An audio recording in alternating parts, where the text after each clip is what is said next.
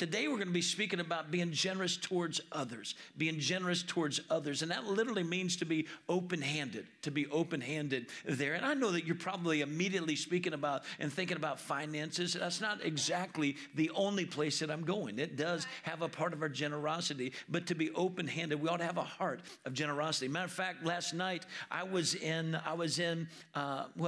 tried not to go in, but Gretchen and the children went to a store in Huntsville, and when she got in line, they were doing all their little boxes there. I'd filled up the vehicle with gas, and I went over and thought about a few things and went in just to check on them because it was taking a little bit longer than I thought it should take. And sure enough, they got in line at the store, and all 5 of the children were in front of her, and they had their stuff for their Christmas Operation Child box there, and then Gretchen had hers, and one lady got in line right when our first child got in line, had to wait for all 6 of them to get in there, and then Gretchen went to use the card, and the lady said, "Oh, our machine has been malfunctioning all day long, and it's not taking certain banks' cards." And so Gretchen, by this time, I have the children out in the vehicle. They already have their stuff in the car, man. I mean, they are bagged and gone. And Gretchen's standing in there. She runs out to get another card. I go in later, and she said, "It's not working. I gave her a card, and bingo, it worked. You just have to have anointed cards, friends. That's the gist of the story, okay? So the reality is that lady is standing patiently, a single person behind Gretchen with one item. One item. And I was saying, God, how can I be like her? How can I somehow be like her? A little bit more patience, you know? I know none of you guys would ever be okay. So as she came up, and the lady said, it's Redstone cards and some other kind of card. And the girl comes up and she goes, "Oh, just the other day I was thinking, I ought to carry some cash with me in case this happens." And she's walking up and she has a Redstone card. She said, "Man, I hope mine works." In that moment, I just stood there. I said, "Well, if it doesn't, I've got another card here. I can use that." And she put it in. Bing, it worked. Bing, I was out of the, no. At that moment, she turned to me, and this is what she said. She said, "Thank you for being so generous. I had not given anything but a big heart." A big heart. Amen. And it just verified to me, it just came into the agreement that God is saying, what you're teaching, son, is what I want them to know. I approve of this message. Friends, when you've got God's approval on a message, that thing will fly. Amen. My point is this, is that God wants us to have generous spirits. It'll never get to the wallet if the heart doesn't have it first. Amen. He wants us to have a generous spirit. Years ago, when I first started doing outreaches and ministry to New Orleans and taking teams down to New Orleans to do street ministry, I remember we're on the backside of the Jackson Memorial, the square down there, and I walked up and I saw a little plaque. Do we have a picture of that? I saw a little plaque on the ground there, and I read it. It said, "This plaque commemorates the arrival of the Salvation Army in 1886. Now, the Mississippi River would be sitting right about here to my back as I'm reading this. In the Salvation Army, 1886, on the levee near here, Captain Charles Miles, first Salvationist to serve the people of New Orleans, began 100 years of service with heart to God, hand to man." Friends, this kind of describes exactly where we are. We must have a heart to God and a hand to man. Wouldn't that be something if somebody would tag you as a Salvationist? That you are destined, that you are armed, that you are equipped, that you are prepared to win people to Jesus Christ, to save souls off the street, whether the streets of New Orleans or whether the streets of Scottsboro, Alabama, or any surrounding avenue, lane, or road that you and I live on, or highway we're around, that you and I be known as Salvationists. Well, listen, when you get a heart for God, you will have a hand that reaches man.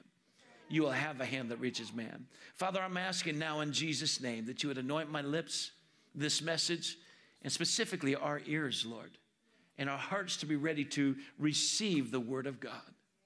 Lord, we love you. Lord, we desire you. And Lord, we believe in you.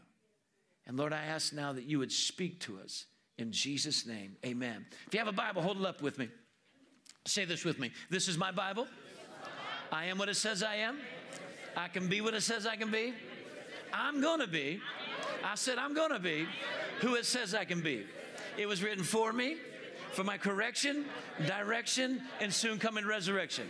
Oh, Lord, be it unto me according to your word in Jesus' name. Amen. Now, I have a pretext before I get into my text for the sermon.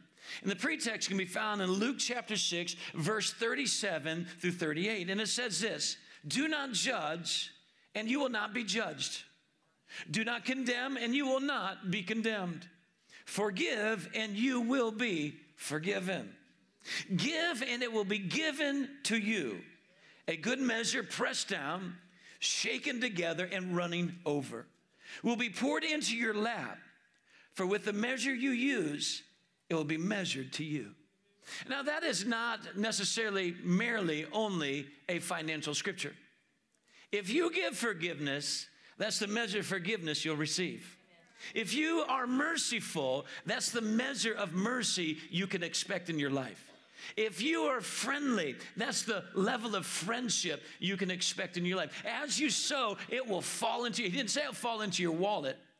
He didn't say it'll fall into your bank account. He said it'll fall into your lap.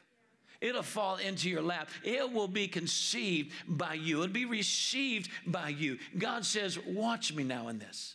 Watch me now in this. And you know, we need to understand that God's kingdom has principles. And those principles work for us, not against us. Unless we work against those principles, they cannot work for us. Never do they seemingly work against us. We have the opportunity to determine whether they're going to work for us. Forgiveness means a release of debt. I honestly believe that what is primarily being said here in Jesus' teaching is that forgiving, if you could give before it even happens, you're going to be better off. It's kind of like investing. It's kind of like depositing. If you invest and deposit, it's already there before you're going to need it when that time comes around. He says you give. Forgiven is releasing of debt, is freed, it's a pardon of sin from bondage or slavery. A pardon from sin. Let's think about the generosity of God now. When Jesus forgave us, he did not just forgive us for the sins past, he forgives us for the sins present, and he's already applied and appropriated for sins in the future. It's already paid for. He paid a debt he did not owe. You owed a debt, and so did I, that I could not pay. I'm telling you, he's generous, amen? He is generous, and we need to be forgivers also. I don't have it set in order this morning, but I think this is enough to remind you. I would highly encourage you in this season, in this appropriate time, for you to find anybody that you have not released yet, that you have not forgiven yet, and forgive them. Speak forgiveness over their life. You say, well, how would I go about that? Maybe go up and tell them at Thanksgiving, like my little granddaughter did to me this morning when I walked into my office. She said, gee, Daddy, and she just got so excited, and she started to kind of tremble from excitement, and she opened up a bag, and she gave me a lollipop turkey, one that she had dressed and put the feathers on. I'm sure her mother helped her, and she handed it to me, and she said, I'm thankful for you. You know, when you can say to somebody, I'm thankful for you, you don't have anything held against them. Find something. The Word of God says this is the will of God concerning you, that in everything that you would give thanks. Find somebody and say, I'm thankful for this. You don't have to go into that and the other thing. That's the stuff you have to release. That's the stuff you have to let go. All you need to do is thank somebody for being who they are. Thank them for something that they've done before. And when your heart comes out, it will break the gates of bondage off of your life and off of their life when you can forgive them something in this Thanksgiving season. Are you with me? Find a way to thank them. Think through a way to thank them. Let's go to our text. Luke chapter 10, verse 25.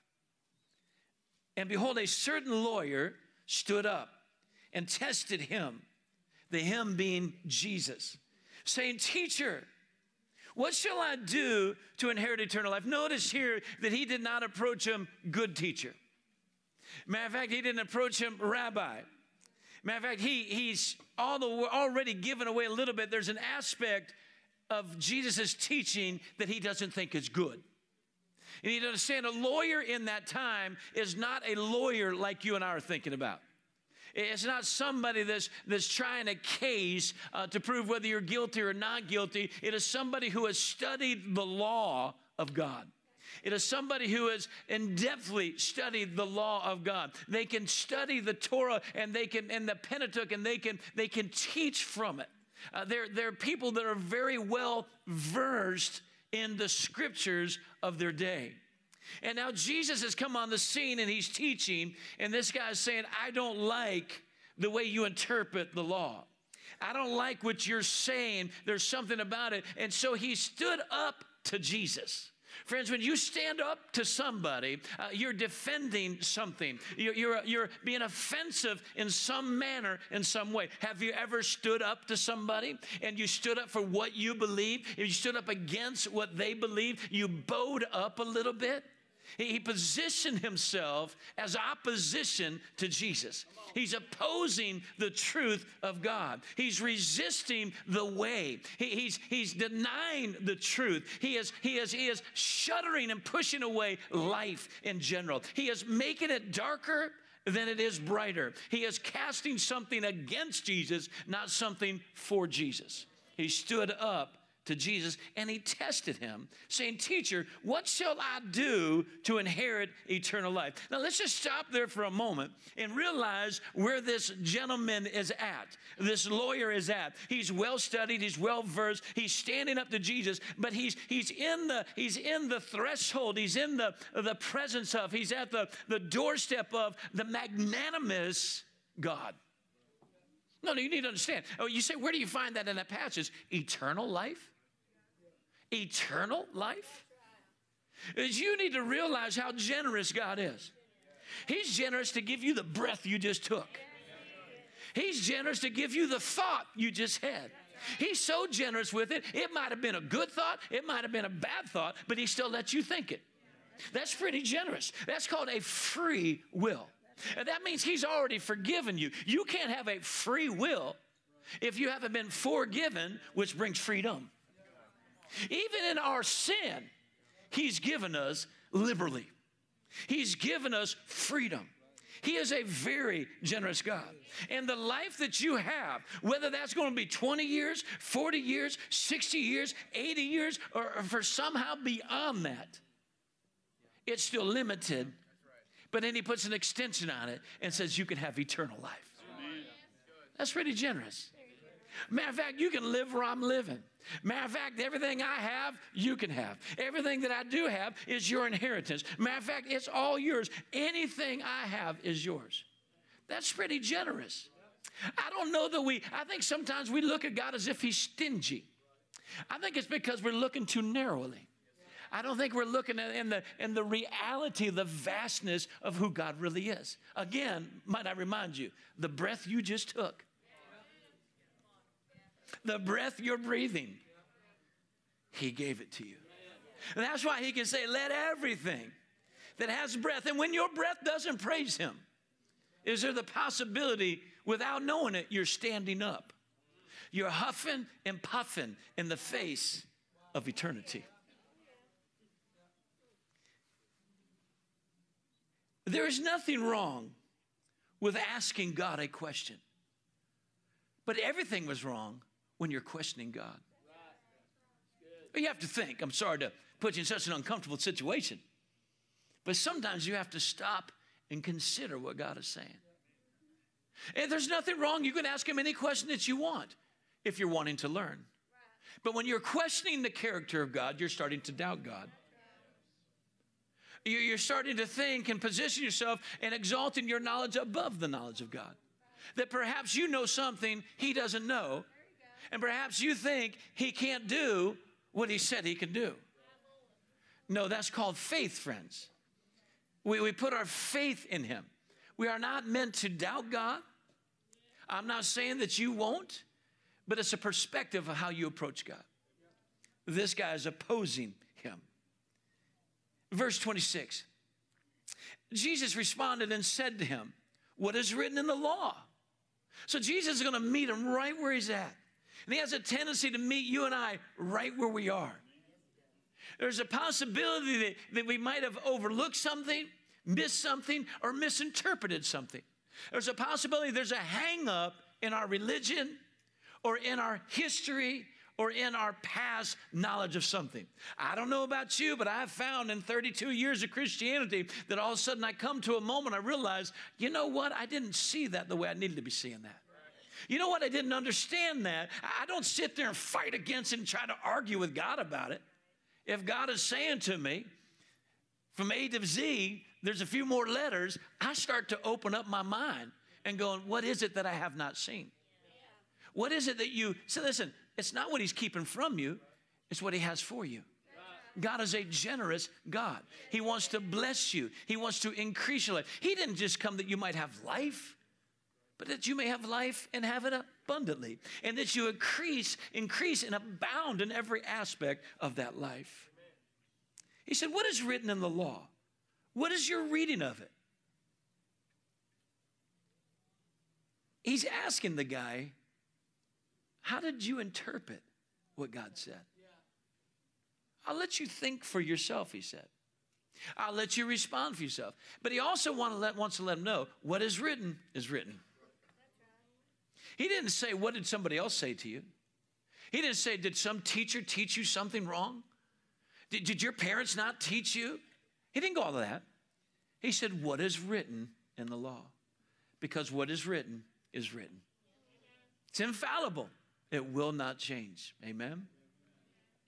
So he answered, he said, you shall love the Lord your God with all your heart, with all your soul, with all your strength, and with all of your mind, and your neighbor as yourself. Notice there's an interesting interpretation here. He said, you shall love the Lord your God with all your heart, with all your soul, with all your strength, with all your mind, and your neighbor as yourself. He didn't say, and your neighbor at all times. He's starting to realize and starting to allow us to see and reveal of what is really an issue inside of his life. To the best of his knowledge, he is loving God with all of his heart, with all of his soul, with all of his mind, with all of his strength. He's living a very disciplined life as a lawyer, as somebody who studies nothing but, reads nothing but the law, and has an understanding of that. We see that God is magnanimous.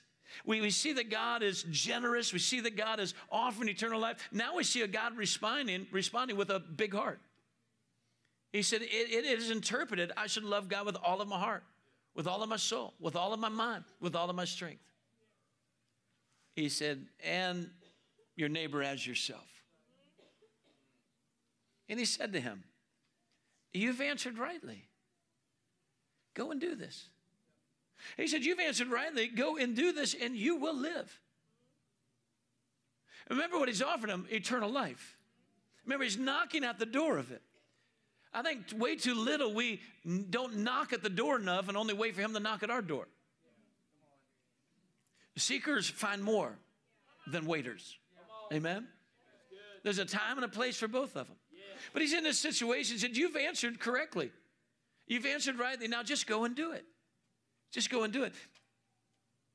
But he, in wanting to justify himself, said to Jesus, who is my neighbor?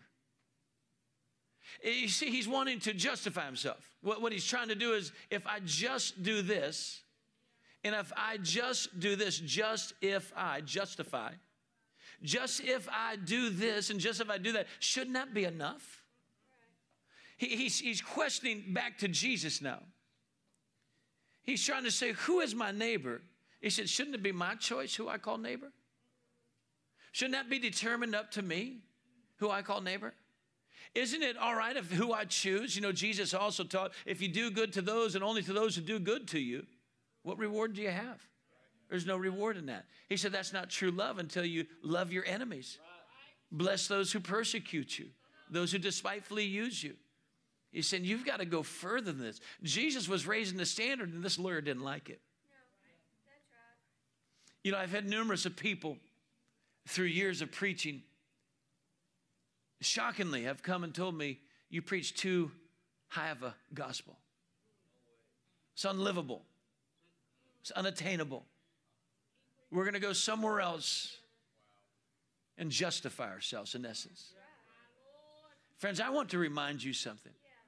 Anybody who says they can't was doing it without Jesus in the first place. Because Jesus said, I can. He told us, the Word of God told us that I can do all things through Christ who strengthens me. Amen? And then Jesus answered and said to him, a certain man went down from Jerusalem to Jericho and fell among thieves, who stripped him of his clothing, wounded him, and departed, leaving him half dead. You know, quite often I hear people reference to this as the parable of the Good Samaritan. Predominantly in a parable, Jesus would say that it was a parable. Predominantly in a parable, Jesus would say it's like in heaven, is likened unto this, the kingdom of God is like this. There is no reference of that in the story. There's a very good possibility this is an absolute true story.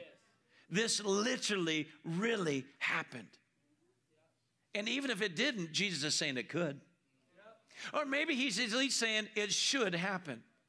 Who knows where he might catch you and I in a situation. It says that the man fell among thieves. And that gives actually, when you study and break down, gives two possibilities. One is that he came into a community and unbeknownst to him, he got into a situation, a den of thieves, and they just overtook him and he had no knowledge. The other interpretation can come out to be is that he became one of them. Well, I don't do the drugs, but do you sell them? Do you go? Just the other day, I was in Springfield, Tennessee, late at night, coming back from preaching. It's 1 o'clock in the morning. I've been preaching in Nashville, getting back to where I was staying in Adams, Tennessee, and I stopped at a convenience store. I got out of my truck, went in to get a pack of crackers, and an elderly man met me on the outside, offering me money to buy him a 6-pack of beer. He looked cold. He looked hungry. He certainly looked old enough to buy it. Definitely. I wouldn't have thought he'd need to be ID'd or card. But obviously, for some reason, he was not allowed to go in the store. I've had teenagers ask me to do that before. And I could have registered in my mind that, you know, the alcohol might warm him a little bit, might numb him a little bit. He's old enough. It wouldn't be illegal for him to have it. But I wasn't going to aid to his alcoholism. I looked and I said, listen, I said, I'm a minister of the gospel of Jesus Christ. I, too, at one time had a problem with alcohol. And I explained a little bit, and he kind of softened a little bit. I said, let me go in there and get you something that could do you better. Came out and he was gone. It's not what he wanted. Not what he wanted. Was I wrong? Necessarily? No, not at all. Not at all. I can't abide to it. I can't give into it. You can't support somebody else's habit. He fell among thieves. What did they do? They stripped him. They wounded him. They left him dead. Does that sound familiar? The enemy comes to kill, steal, and destroy. He doesn't even have to use demons sometimes. Just unregenerated. People that just have wicked and evil hearts and minds, who are living in the world, who are living in opposition, who have stood up against Jesus and think they know more than Jesus knows. How many times? How many times have we got more spiritual than God? Right? And they end up stripping him, stealing his clothes. They end up giving him wounds. They're damaging him. And they left him for half dead. In other words, all he had left was the rest of his life till he died. That's all he had. They took everything else from him. The enemy comes to kill, steal, and destroy. So this could be a spiritual condition. It could be a realistic situation in your life of how this plays out. Every facet of his life, spirit, soul, and body, was threatened. Verse 31. Now by chance, interesting statement. Now by chance, a certain priest came down that road, and when he saw him, he passed by on the other side. Likewise, a Levite, when he arrived at the place, came and looked and passed by on the other side. I want you to notice the progressional here. I want you to know the order of things happen. Jesus is sharing a story about a priest and a Levite. Well, what's the difference between a priest and a Levite? Well, the reality is that all priests are Levites, but all Levites are not priests. He's highly chosen.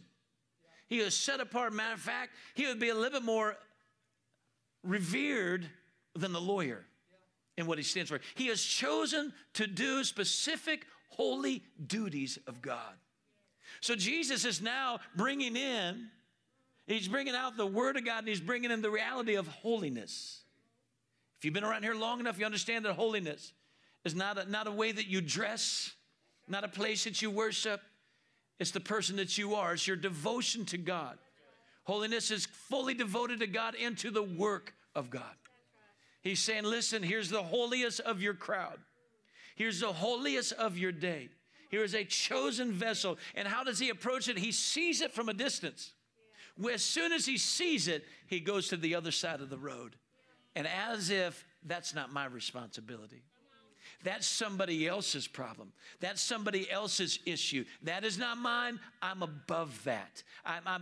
My grade is higher than where this person has been beaten and wounded over here in the street. And from the distance he couldn't even tell if it was one of his own or not.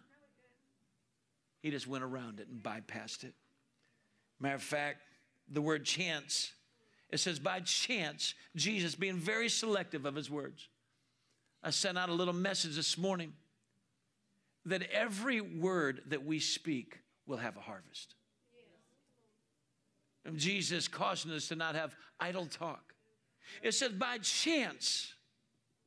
Have you ever wondered, like, why did I see that person today? Why right now? This is not the best time. This is inconvenient for me right now. Have you ever been there? Especially when you're driving down the road and you just got a bunch of cash out. You're like, why today? A chance means a situation favoring some purpose or therefore opportunity. So in other words, Jesus is saying when he says to this lawyer, and lawyers understand terminology better than you and I do because he used word you and I cannot understand. And it's, how was it written? And now Jesus says to him, this guy came by chance. So in other words, Jesus is telling this lawyer, this man had a purpose and he had an opportunity, and we'll let you determine which one you're going to do. If you're going to act upon it or steer away from it. He was chosen for holy purposes. The Levites predominantly were worship leaders.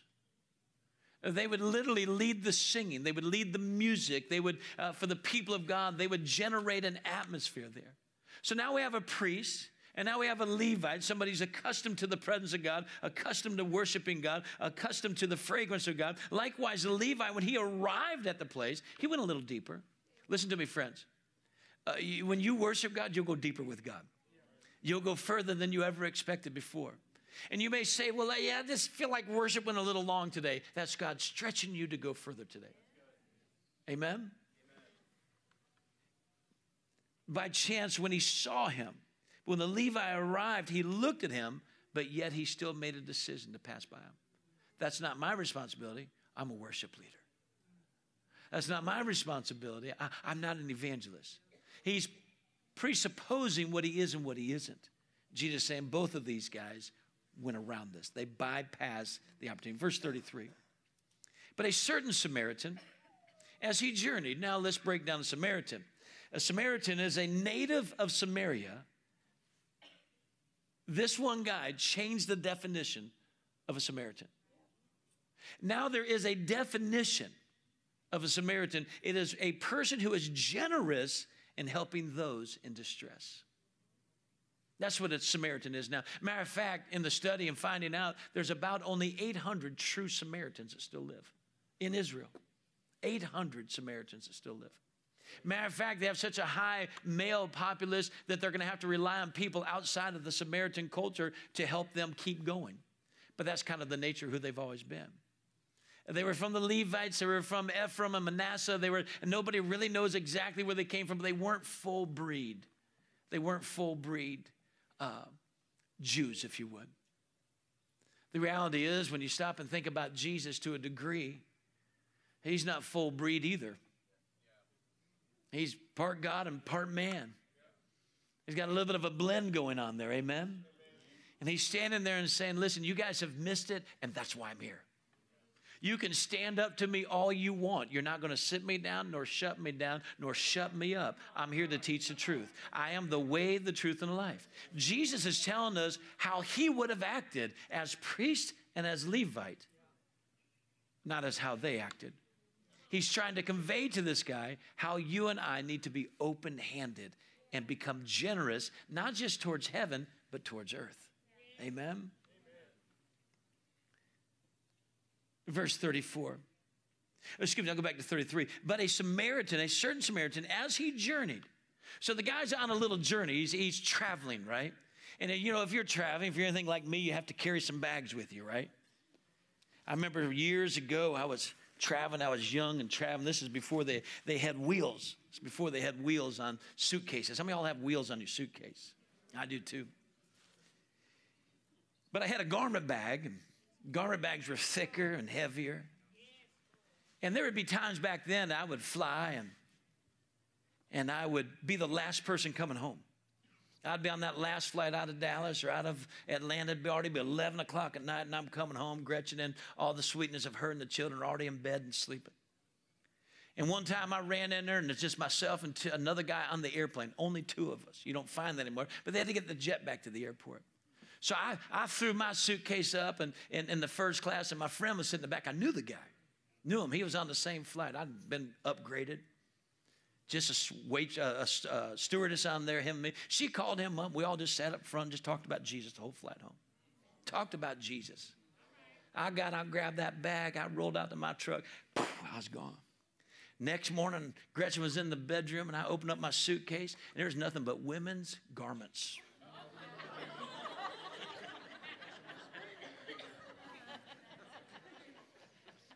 I didn't even try. What do you do? I picked up the stewardess suitcase, and she picked up mine. But I don't think her husband was in the hotel room, but my wife was in my bedroom. But we had to get those bags back to one another. Didn't look good. The very next week,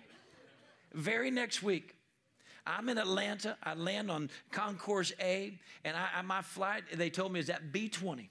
There is 5 minutes to get to my flight. I put that garment bag on my shoulder, and I ran with everything that I had, and I got over there, and I walked up and walked right on, and the plane was full. There was one seat left, and it was my seat, 32 seat. I thought, man, I just made it. I'm huffing, puffing. I'm sweating. I mean, I'm hurting. It's getting ready. They closed the door. They said, Mr. DeVries, please come forward. I thought, I got upgraded again. I'm walking to the front running. I'm just walking this thing out. And they think, this guy's probably having needed a defibrillator or something. I mean, they didn't know what was going on. And they said, sir, you're on the wrong plane. This is going to Montgomery. You're going to Huntsville. I said, I am. They said, well, that's at A-20, not B-20. I flew in on A-19. But this is before they had the monitors, so don't think I was that bad. It's B-20. Bag on my shoulder. Hardly anybody on the plane. Sat down wherever I wanted, came home. I mean, after an hour flight, I'm still... I wake up next morning, Gretchen looked at me. Where'd you get that hickey? About 5 of them, actually. She said about 5 of them right there. Some of y'all thinking, what's a hickey? That's a country boy kiss. That's when a hick. Now, anyway, that bag had been wearing on my neck on both of those runs, and I had 3 big spots that looked like those high school hickeys. Right after a trip, they had a suitcase with women's luggage in it. I know a thing or two about traveling, just a little bit. Get wheels on your suitcase.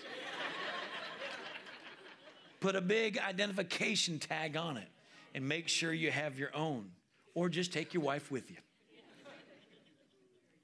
He's journeying. He's passing through.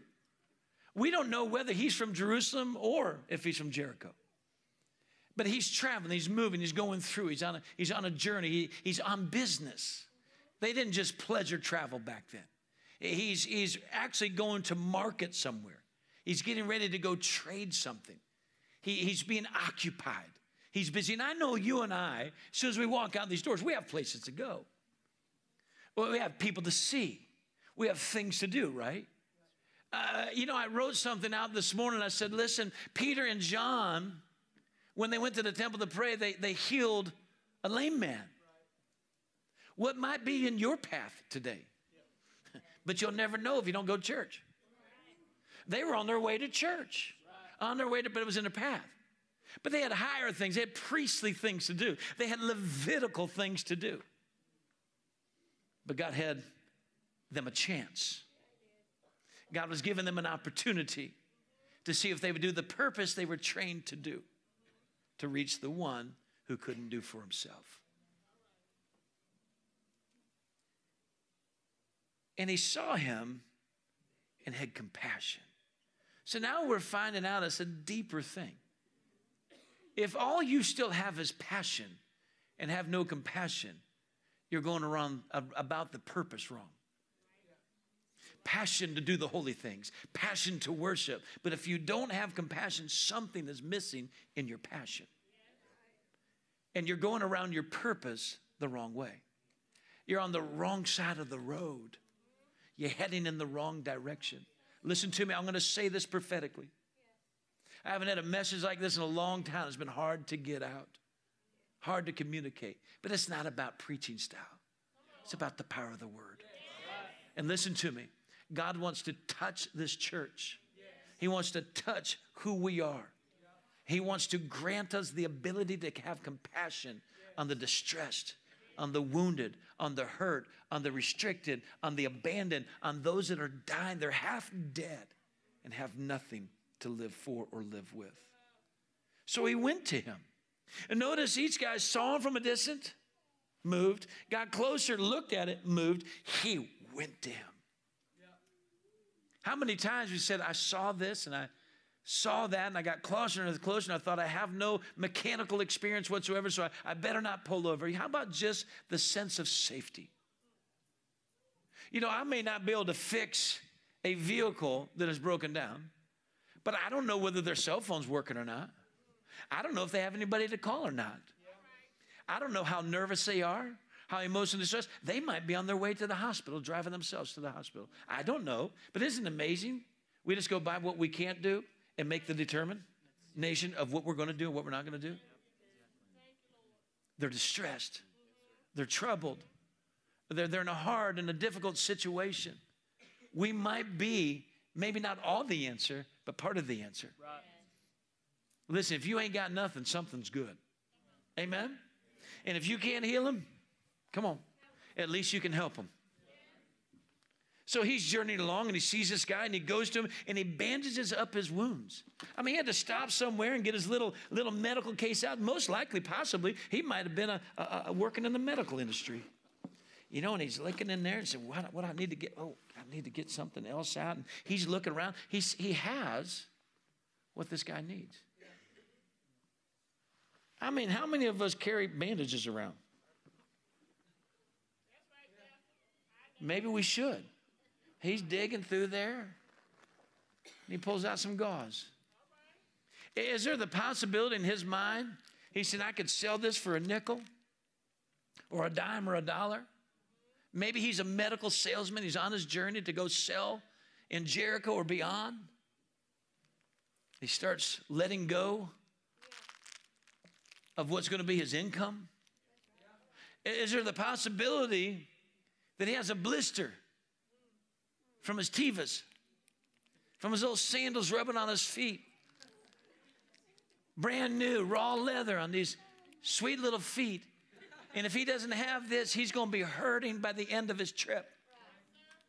Is there the possibility he's got saddle wounds? Who knows? But right now he realizes the one in front of him has need of it more than he does. Friends, that's when generosity starts to kick in. When you have something, but you know they need it more than you do, and you're willing to meet that need. Not only did he bandage up his wounds, he started pouring oil on he realized this guy needed something, and he got his oil out. And he started to pour it on him. Well, oil represents Holy Spirit. He starts to release the Holy Spirit. And he reached down and found the Marvel mystery oil. Have you ever been caught in that situation? Somebody needs healing, you're like, does anybody have any oil? It's a little embarrassing, especially when you're a pastor. Why did I not have oil? I about brought a can of STP. Oil's oil. Especially if you ain't got nothing else. Are you with me? I think we need to pack ourselves more appropriately. But I think we need to be more extensive with what we already have. So he starts to do that, and then he gets the wine out. I got some wine, I think. Some of y'all are going to leave church just because of this. It's cooking wine. But wine is the blood. He started to heal what he was losing. That's all he had left was the blood. He's naked, stripped. He's beaten and wounded. There's blood coming out. They took all of his belongings. He starts giving him back what he needs. There's power in the blood. There's healing and power in the Spirit and the blood. He's given them the gospel and all the goods of the gospel. He's putting it into his hands. He gets to this point, he's pouring on oil, he's pouring on wine, and then he set him on his own animal. You know, you're pretty dirty. Do you mind sitting in the back of the truck? You stink. You smell. And I have velour interior. Remember, I have blisters on my shoe, from my sandals here. Can I just drag you with the donkey? With the animal? He prefers him. He prefers him. Remember, this is what Jesus is telling this lawyer. There's a little bit more behind here. There's a little bit more that goes into this. It's a little more extensive because you might have done this, but have you done this? And then he brought him to an inn and took care of him. He didn't leave him out. He brought him in. And even while he's in the inn, he's starting to take care of him. Maybe he's washing him. Maybe he's feeding him. Maybe he's covering up, making him comfortable in the bed and tucking him in. He's setting an atmosphere for this guy that he had not been in previously before they'd encountered one another. Left to die, he's nourishing him back to life. I remember some years ago,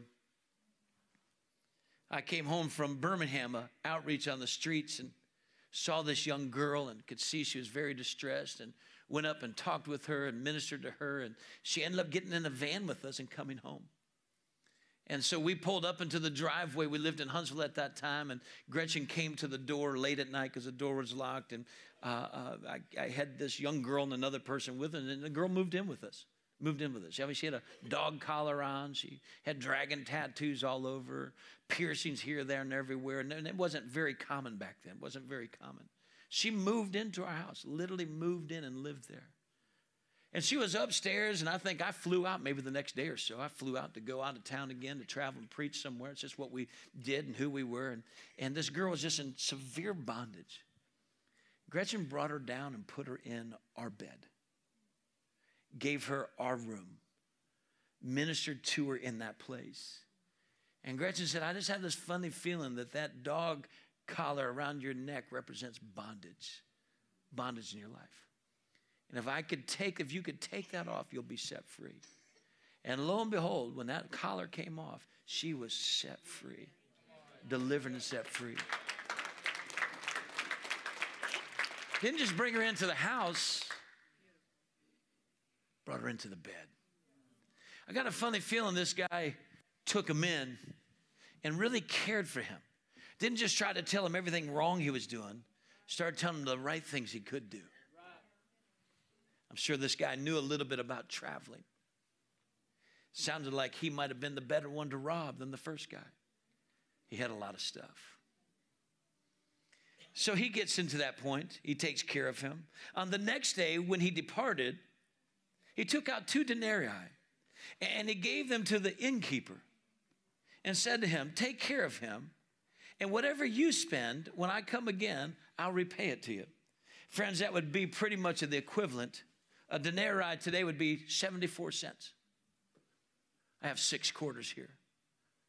It's beyond a couple pennies. And he said, here.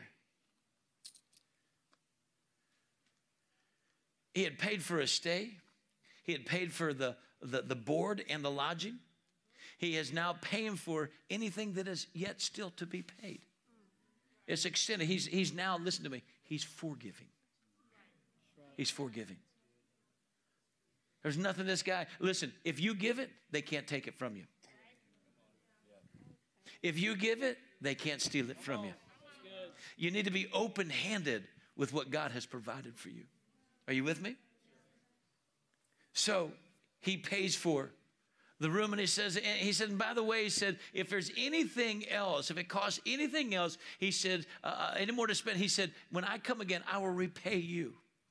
Not only did he make himself financially secure for that situation, but he also put him in good hands. He didn't just abandon him. He made sure somebody was there to watch over him. All right, I'm wrapping up. Open-handed with what he had. He bandaged him, poured out on him, set him up, brought him in, cared for him, spent 2 days' wages on him, offered extended care. Verse 36, as you stand to your feet.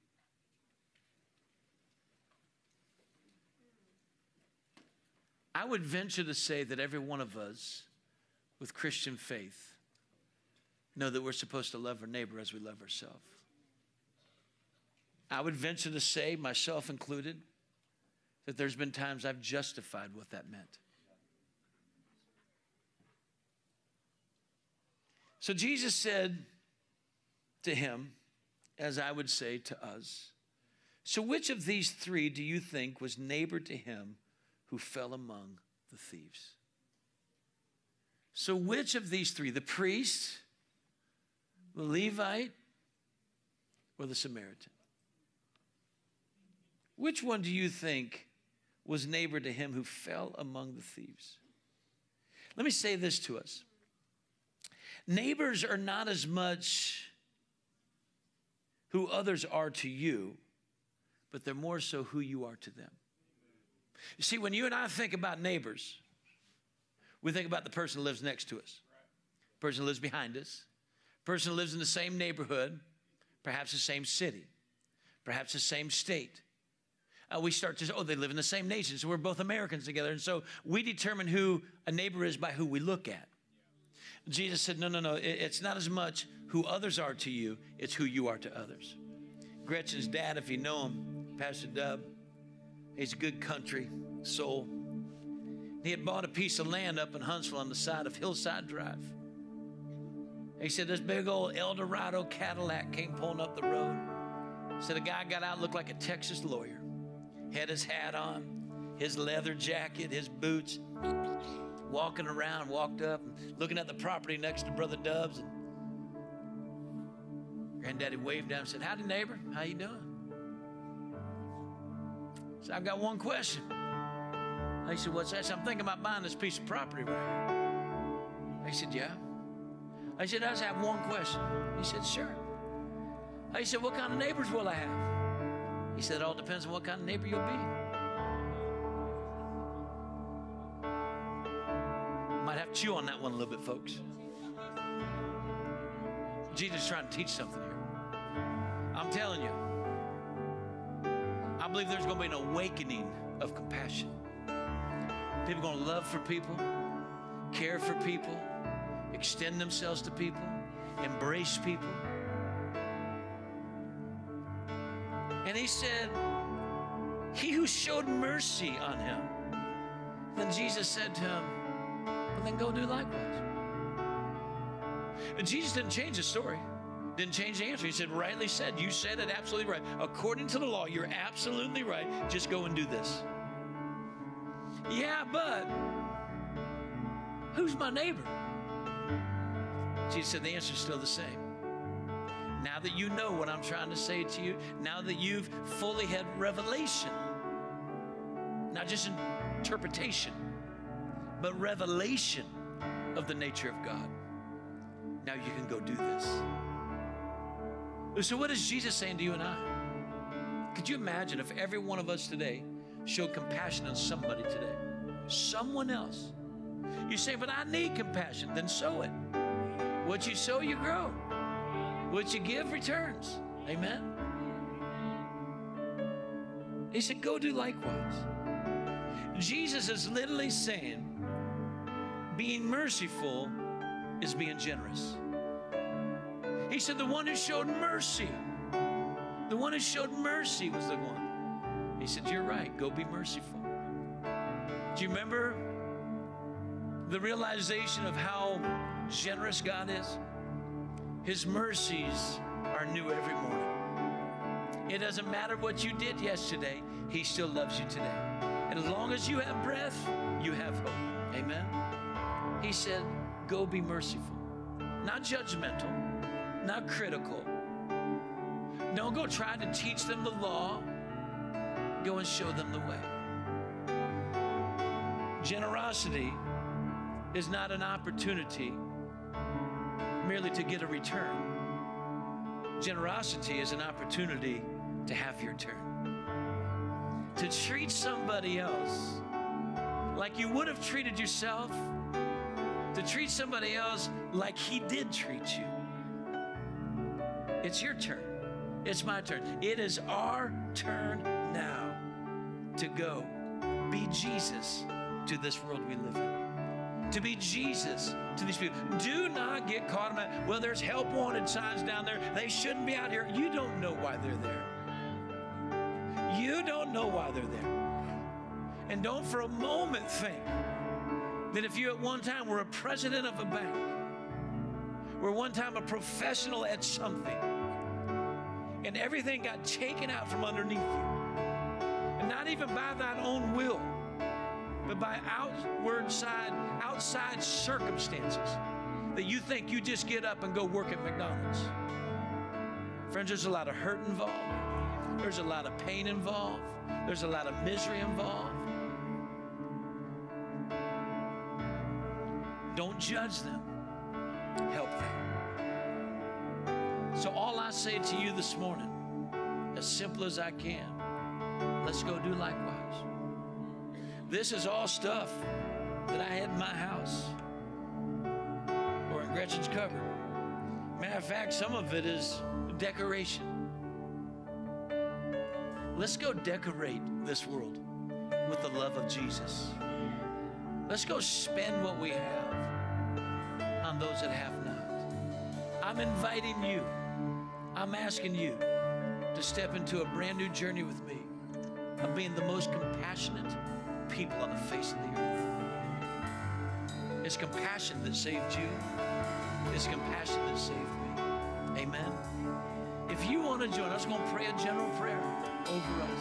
If you're saying, I want to be more generous, I want to be more compassionate, whether you belong to the well or not, does not matter. I'm going to ask you to step forward, to come stand on the altar, and then I will release you. I'll pray over you. Do you want to be more compassionate? Is there the possibility that we could be more generous,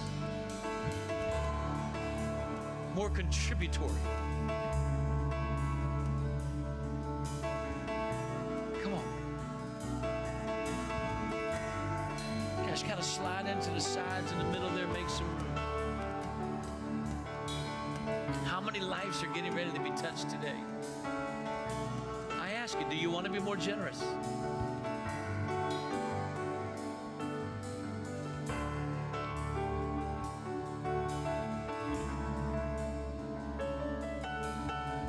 More compassionate. Let me ask you this. Do you want a chance today? I want one. I want a chance today. I want somebody in my path that needs what I have. You know what Peter and John said? Silver and gold have I not, but such as I do have, in the name of Jesus Christ. But you know what they did? Said they reached over and took that guy by the hand, and he stood up. They weren't closed hand, they were open hand. They were generous with what they had inside of them. Father, I ask now today in the name of Jesus, the gracious one. Lord, I believe you sent your word to us this morning. I believe that you want to activate, initiate, to put upon us a greater compassion for this world, to be more generous, to be more open-handed, to be more loving, and that you would give us a love that would not fail, to be more merciful, considerate, understanding, and compassionate. Father, I thank you that the thrills aren't in here this morning. I thank you that the hop and the jump isn't here in this altar right now. Because what you're giving us isn't for us this time. It's for them. And I ask that you would anoint us. I ask that you would gift us. I ask that you would use us. And I thank you that we too are chosen priests. We're a royal priesthood. We're worshipers. We're believers in the one true God. And we're followers of Jesus. Lord, I pray that you would use us to touch them. I'm praying for an awakening of compassion, an outpouring, not just on us, but through us. I want you to look at me for just a second. I don't know how to say this any more simple than this. You can read it all you want in the Bible about a great outpouring of the Holy Spirit, and you can talk to all the charismatic churches that you want to. I'm here to tell you, it ain't what's going to happen in here. That's not the way it's going to happen, just an outpouring of heaven. It's not. You can dance for it, shout for all you want. It's in you. It's in us. The way he's going to touch all flesh is that he's going to speak through us, and rivers of living water are going to come out of us. Oil is going to come out of us. Now, listen to me. I don't know another soul that has ever even spoken about that. We have had prophecies over this house that a great revival is going to break out of this house. I don't think it's going to break out as much in the house as it's going to break out of the house. So listen, I've been in revival. I've been there. I've been a part of it. I've seen them come and I've seen them go. But I just know what I know. This one has to get outside of the church. And I know you're scared, stiffless, of having to go preach to somebody, prophesy to somebody. But I'm here to tell you, all you got to do is reach in your back and get that Johnson & Johnson out of there. Pull it out. You know, there's one thing he probably gave that guy. There's another wound that was bandaged. It was his nakedness. He put that shirt on him. He said he'll do it again. He's already done it before. He'll do it again. It is our hour. It is our time to get outside of these walls. Not just to have another great church service in here. How long can we lay on our faces? How high can we jump? How much can we shout? What shakalaka can we get going? I'm here to tell you, there's people out there that are in shock and they're locked up. And you better take your shakalaka out there and be the combination of heaven and set captives free. I'm telling you, God wants to release an evangelism of a harvest upon souls. Amen? So now may the Lord bless you and keep you. Cause his face to shine upon you and be gracious unto you. May he mount up on you. May he saddle up inside of you. May he be useful to you and you useful to him. May the Lord our God bless you and anoint you. May he speak to you and reveal himself to you. May the Lord our God empower you with the same power that he was empowered with. May you be baptized with his Holy Spirit. May you be filled with his heart. May you be compassionate for the lost. May you weep over your city and the cities around you. May you care for those who are in your path and realize this is your chance, this is your opportunity, this is your day, and you have what it takes to help them out of whatever has been taken from them. Father, I ask that you would anoint us, that you would bless us and gift us with compassionate hearts. And I ask this in Jesus' name. And everyone said, amen.